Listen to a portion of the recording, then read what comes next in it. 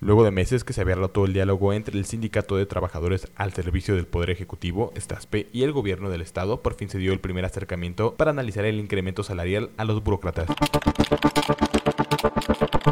El subsecretario de Prevención y Readaptación Social, Isaac Acevedo Román, indicó que si alguno de los familiares de los autodefensas que fueron detenidos el viernes pasado y que enfrentan proceso en el penal David Franco Rodríguez no pudieron entrar, fue porque hay una serie de lineamientos que se deben cumplir. Elementos de la Policía Ministerial, en un fuerte operativo implementado en el municipio de Salvador Escalante, lograron ubicar un laboratorio de droga sintética conocida como Cristal.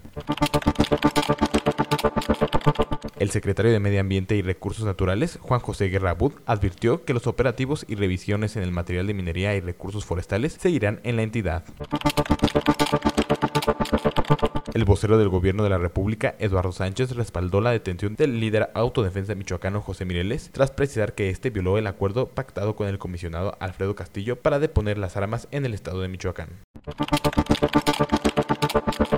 Integrantes de la CUL impidieron la realización de la sesión del Consejo Universitario y se apoderaron de la torre de rectoría, en donde permanecieron consejeros universitarios y funcionarios de la Universidad Michoacana. Fabiola Alanizámano, una de las principales impulsoras del Movimiento de Regeneración Nacional de Michoacán, renunció a este partido político a través de una carta dirigida a su líder, Andrés Manuel López Obrador, en la que argumenta diferencias con el dirigente estatal de este instituto político.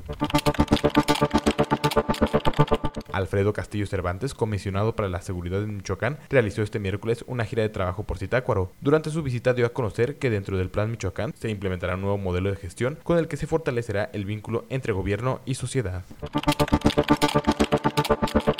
Uno de los elementos de seguridad privada del edificio de Correos de México precisó que 3 sujetos intentaron ingresar al lugar justo cuando cerraban el recinto, por lo que hubo golpes y uno de sus compañeros resultó lesionado.